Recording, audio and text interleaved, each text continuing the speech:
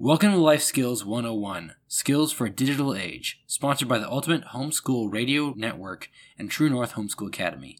True North offers live online classes, clubs, ebooks, and more. From special needs to parent classes, True North build a community through digital format in an age of loneliness and desolation. Our host, Lisa Nearing, is a homeschooler with 5 kids who was homeschooled with her husband, Dr. David Nearing, for 27 years.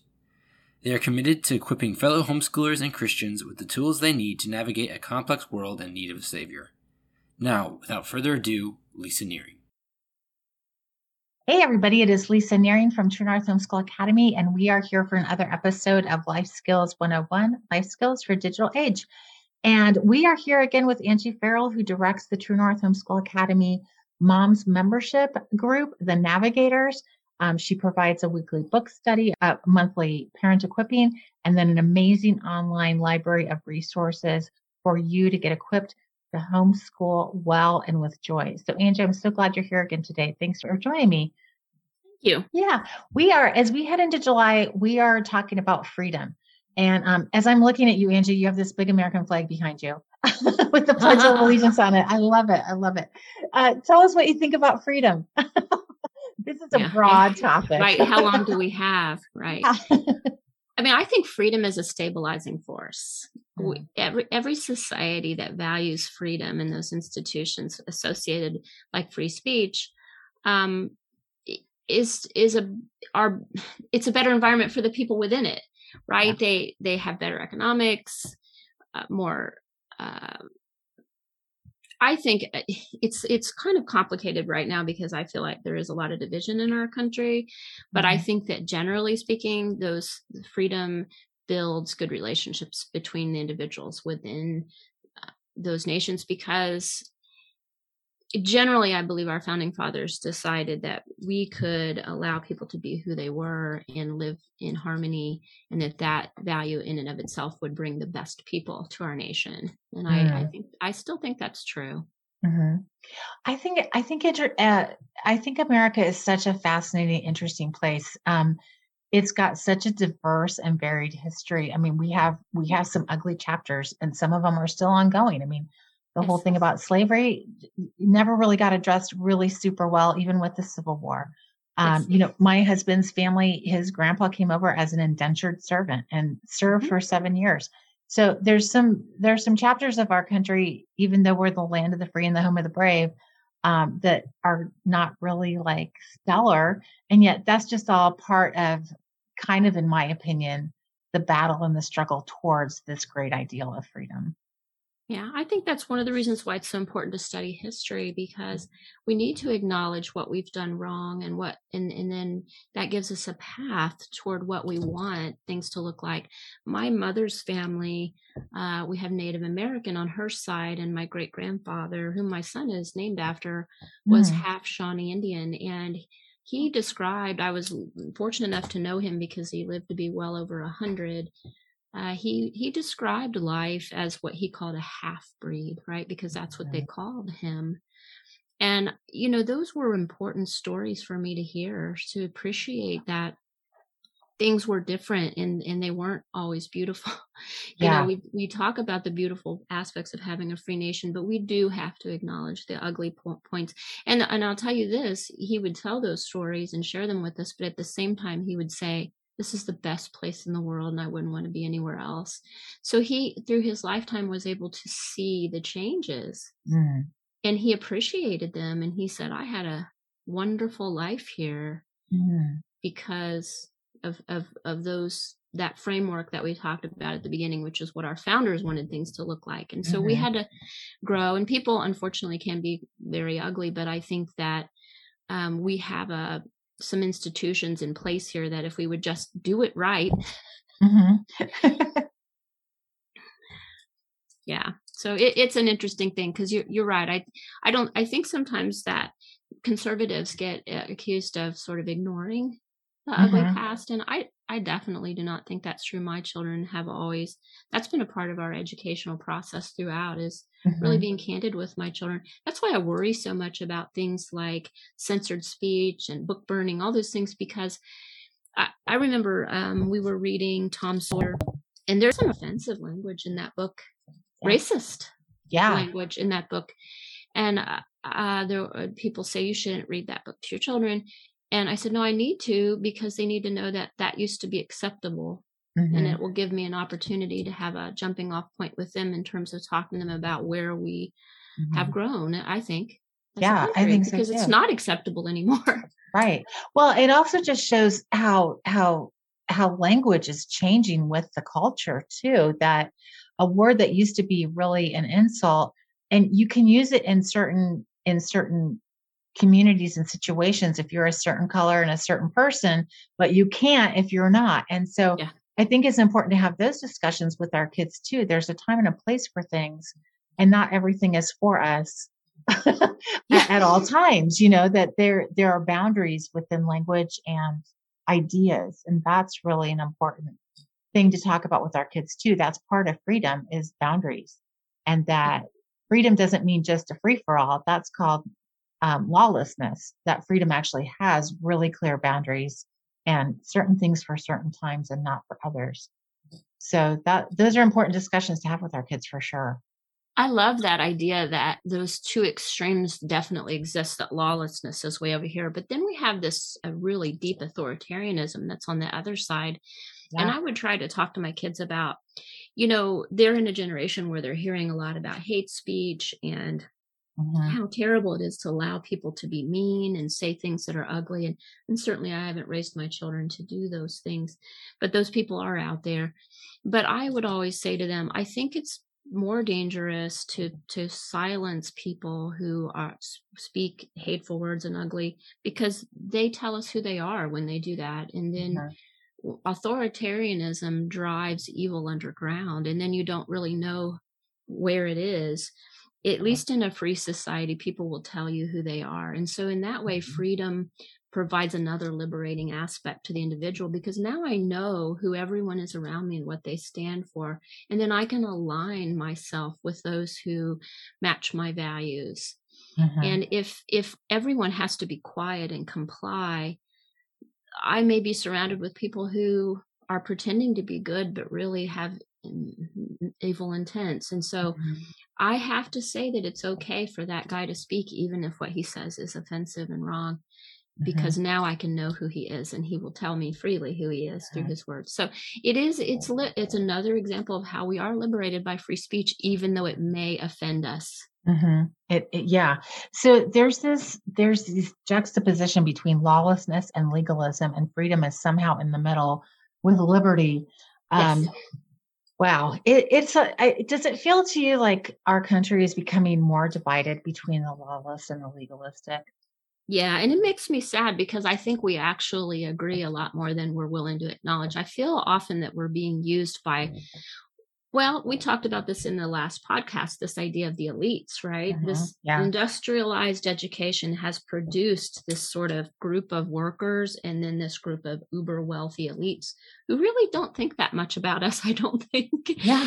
And they love manipulating the masses so that they can continue in their place. And part of, I think, how they manipulate us is they keep us fighting with each other. And that's really sad. I feel sad about that. So I'm always trying to point those things out to my own kids. I hope they figured that out, that again, if you're a critical thinker, hopefully then you can see past those things and realize, hey, I'm not going to let somebody manipulate my thinking. I'm going to figure this out on my own. Yeah. I'm curious about your granddad. How did he get to the point of going from, being a half, I remember that even just growing up, if you were like a half of anything ethnically, you really didn't fit in anywhere. And so how did he get from that to just feeling gratitude? Because I think that's like a process we all have to go through, regardless of our position or station in life. We all are one down about something, but getting to a place of gratitude, regardless of the circumstance, is such an act of maturity and just appreciation and love for the world. That's an incredible testimony of his story, Yeah, well, I think the thing that he saw, he was a hardworking person, and he saw that even with that ugliness that occurred around him, he could still build a family and have opportunity, build a business and be successful, because there was always a place for him somewhere. And so I think that he just persevered. He had 10 brothers and sisters. Wow. And they all lived to be into their, past 100. They were long. They had a lot of longevity. They were tobacco farmers when he was a child, and he just persevered, and that's what he was taught, to just put your head down and keep working. And there were a lot of good people too. And I think that's the thing. He would tell us the stories of how he was treated, and they didn't want him to be in the school or whatever. But there were also so many people who weren't that way. And so he was just taught to put his nose down and work and go and do, and not let those people hold him back. Because again, the framework of our society was proper for him to be successful. I think that's why I get frustrated with this idea of that our society is systemically anything. Yeah. The system doesn't allow that kind of behavior. But the problem is, you can't obviously make an individual good. That's also the flawed ideology of what we talked about with the social emotional learning, and this Marxist idea that systems build people versus people build systems. You can't perfect the system and then think the people coming out of it will be perfect. It goes the other direction. And so our framework of our society is not systemically racist or broken. The system doesn't allow that. The system says, no, that's wrong. It's illegal. It's immoral. You can be penalized. But that doesn't change that there will always be individuals who choose to do wrong. And there's a big difference there. So I think sometimes we don't define our terms well. And I do believe, and so for my grandfather, he saw that the system, the American system, supported people who are willing to work hard. I love that. I think it's also a testimony. You can grow and farm tobacco, but don't smoke it. They all smoked it. They all smoked it. Oh my gosh. They all smoked filterless cigarettes. Holy mackerel. And they lived until they were 100 years old. And you know what I think? And I've wondered on that. And I think it's because because they were making them themselves. So no chemicals, no additives, no all the little things. They were just rolling and smoking. Put it in the pie, put it in and then just smoke it. And it was because it was just coming right out of the ground. And I mean, I'm not encouraging smoking. But that's an interesting part of the story. I love that story. My grandma, she actually had a bullet in her knee for most of her adult life because she was shot at by a man who tried to, take advantage of her, and she fought back. And I think that generation of people, she had some incredible hardships in her life, like crazy stuff. Like I've been told I should write a book about her story because, like your grandpa, just a fascinating, tough, hardworking woman. And at the end, she loved so well. She gave generously. She died a couple weeks before her 100th birthday. And her neighborhood, we had people stopping by for 3 days telling us how much they would miss her, from people of all ethnic backgrounds, Muslim, Spanish, Anglo, the whole thing, because she lived in a really diverse neighborhood in Chicago. And a lot of her neighbors actually came to the gravesite to say goodbye to her. Aww. And, that's just like, there was some really awful, hard things in her life that were really actually wicked and cruel. And yet at the end of it, she had this beautiful legacy of just generosity and love. And, life is good if you make it good. You have to keep going forward. And they both your grandpa and my grandma, I think, epitomize the beauty of the American system is that, if you have freedom, you continually have a choice to embrace goodness. You're not defined by the evil that touches you. Yeah. So, and that's what they did. And I think that, I don't want people to suffer. I don't encourage people to treat other people badly, but I do seem to see a pattern that if you have suffered, if you have struggled, you do tend to build more character. There's a quote, and it's so silly. It's from a movie, Fury. And it's ideas are peaceful, but history is violent. Oh, I love that.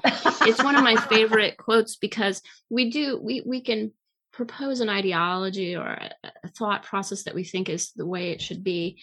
But that's just not how human beings function. So we do our best to put a system into place, and then, the individuals in it are going to choose what they're going to choose. Yeah, I love that quote. My husband's been diving into Viking history a little bit, and holy mackerel, those people were crazy, crazy violent. And yet some great history and some great things have come out of that culture. So I love the quote, ideas are peaceful, violent. I might have a plaque made of that one. Okay, freedom. July 4th, we love to celebrate July 4th at our home by decorating the outside of our house with red, white, and blue banners and setting off a ton of fireworks. And my husband actually reads the Declaration of Independence. And we take Wonderful. time. Yeah, it's really neat. We take time to read it out loud and discuss it with whoever has come to celebrate with us. And we read out loud all the names of the signers. And I will tell you, it is so sobering and beautiful, like to name the names out loud of the men who are willing to sacrifice for this great idea of America is very sobering, because I think a lot of time we just think this just happened. It just came out. It just was a thing that occurred.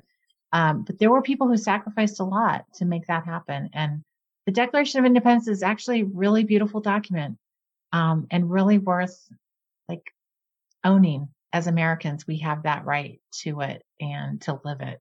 Paul Harvey, who said the rest of the story. Yeah, there is a video. He did a short video. It's on YouTube about the signers. Oh. And I can't remember the name of the title now, so I'm going to have to look it up. But he talked about how each of the signers suffered as a result of signing. And a lot of people would be surprised to find out that most of them ended up dead or in ruin. Yeah, and their fortunes lost. Because they said, I pledge my sacred, my sacred, oh gosh, now I can't remember the wording. I'm a terrible homeschooler. But he reads that information in the video, and he talks about what they actually signed off to, that last little bit of verbiage where they were pledging their wealth, their future, their names, and everything on this document. And as a result, because they did that publicly, that many of them, it's tragic. He goes through each of those signers, and they're the ones you don't hear about, right? Because there's a lot of names on that document. Yeah. And I used to show that to my students when I was tutoring, and it's just so moving to think about. Those men didn't just sign a document and then go off and, into celebrity. They sacrificed to have what we have. And that really is what that holiday is supposed to be about. And I know that there are a lot of people that are angry with the country because of our past, but I hope that they can embrace that aspect of what our founders did, which was to build a framework which now we all can enjoy. Mm-hmm. Yeah, absolutely. That is a great place to end. You guys, we'll put lots of resources for you in the show notes. Angie, thanks for being on here again. I love chatting with you. You just bring so much, just a wealth of experience and ideas to these podcasts. But if you guys want to hear more from Angie, the Moms Membership is a great place to get to know her better. And you have an experienced homeschool mom with so much wisdom coming alongside you as you homeschool. And that, wow, what a gift. So I'll put the link to the Moms Membership in the show notes too. And if you guys have any questions for us, reach out. We'd love to hear from you. It's another episode of Life Skills 101, Life Skills with the Digital Age. Thanks for joining us. We'll see you next time. Hey, everybody. This is Lisa Nearing from True North Homeschool Academy. And I just want to remind you that you can find all of our classes and clubs, testing, advising, Moms Membership, and more at truenorthhomeschoolacademy.com. We do offer live online, dynamic, interactive, small group classes. So when your students take classes with us, they're not in a Zoom room full of 100 people. We keep our class sizes small so that the students get to know both the teacher and their fellow students.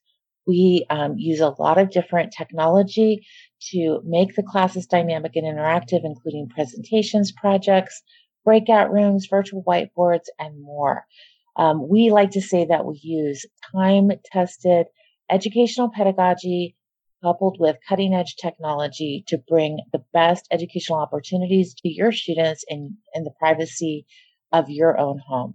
We do provide syllabus and grading for all classes. Clubs are more relaxed, so we don't provide syllabus or grading for those, but you can certainly use our clubs for the transcripts, and we'd love to help you know how to do that. Stay tuned this year, 2022, for some exciting new classes and clubs being offered by True North Homeschool Academy. We're also going to be offering an honor club, dual enrollment, and so much more.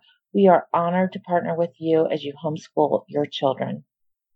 Again, check out TrueNorthHomeschoolAcademy.com, and thanks for listening to today's podcast.